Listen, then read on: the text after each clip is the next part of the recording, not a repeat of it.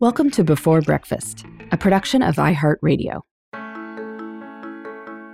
Good morning. This is Laura. Welcome to the Before Breakfast podcast. Today's tip is about how to transition more easily from one thing to another. Shifting gears can be hard, but certain techniques can lead to a little less whiplash and a little more satisfaction. I've realized over the years that some people feel differently about transition than others do. A tiny boat might be able to turn quickly. A big tanker needs a long time to shift direction. It's not that one kind of boat is better than the other. They're just built in entirely different ways. I am more of the tiny sailboat type myself. Over years of working from home and raising 5 children, I have learned to make use of small bits of time and to consider any hour open for work or home life tasks. So when I talk about time with people who are concerned about their work-life balance, one of my favorite suggestions is to consider what I call a split shift. You leave the office on time, spend the evening with young kids who go to bed relatively early, then do some more work at night after the kids go to bed. That way, you're trading off work time for TV time instead of work time for family time. Brilliant, right? Some people agree with me that this is brilliant. They try it eagerly and tell me how happy they are to spend more time with their kids while still putting in the hours they need to at work. They finally have it all. Other people think this sounds like the worst idea ever. Once they are done with work for the night, they are done. They are not going to easily turn the oil tanker around. Starting back up at 8 p.m. makes them feel, as one woman wrote, ill with self-pity. Or more likely, just ineffective. By the time they get back into work mode, it would be time to go to bed and they'll have to get out of work mode again. As an integrator type, I can think this sounds ridiculous. But we all have to know ourselves.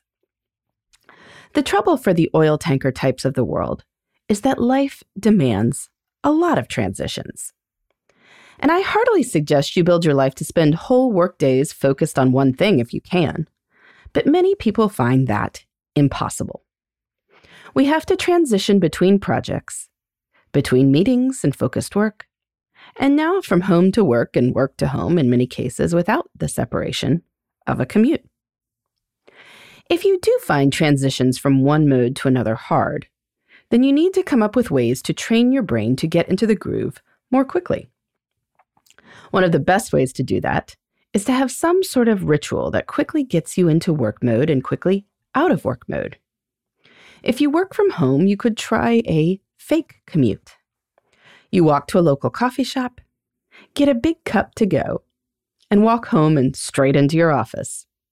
Now, you are in work mode, not home mode. The feel of that big cup of coffee and having physically moved yourself around can send your brain the signal that now it is time. Another method is to have some sort of go-to song. You might not even have to play the whole thing. Music can powerfully shift the brain into certain modes. That's why you feel nostalgic whenever you hear that song that was popular around the time of your high school graduation or your first love or what have you. Choose a song that means now is work time, and you can get your brain moving quickly. You can also choose a song that means now is not work time and figure out how you can relax as quickly as possible too. Sometimes scents can do this as well. And I know this sounds a little strange, but hear me out.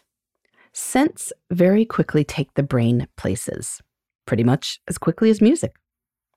Smell the perfume your grandmother used and you are quickly a little kid hanging out in her kitchen.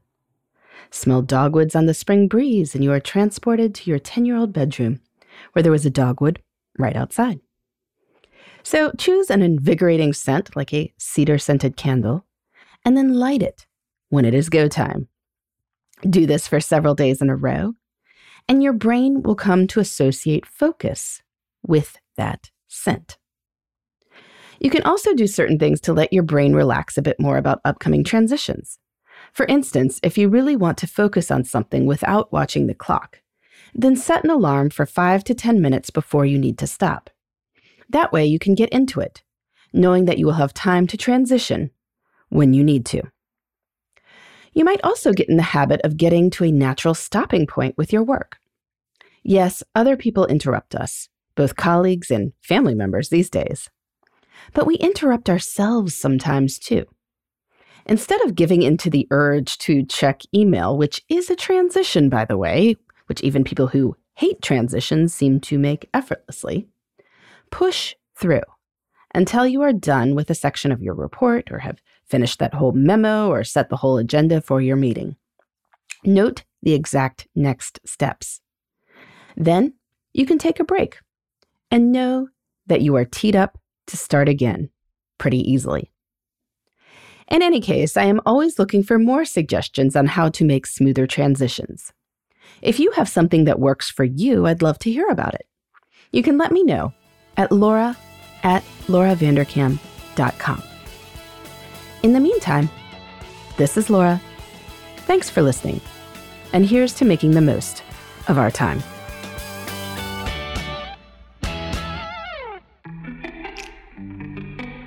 Hey everybody, I'd love to hear from you. You can send me your tips, your questions, or anything else.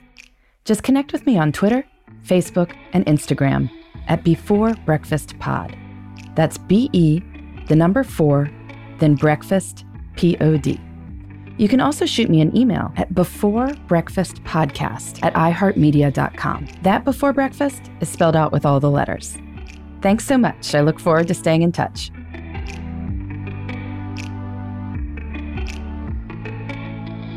Before Breakfast is a production of iHeartRadio. For more podcasts from iHeartRadio, visit the iHeartRadio app, Apple Podcasts, or wherever you listen to your favorite shows.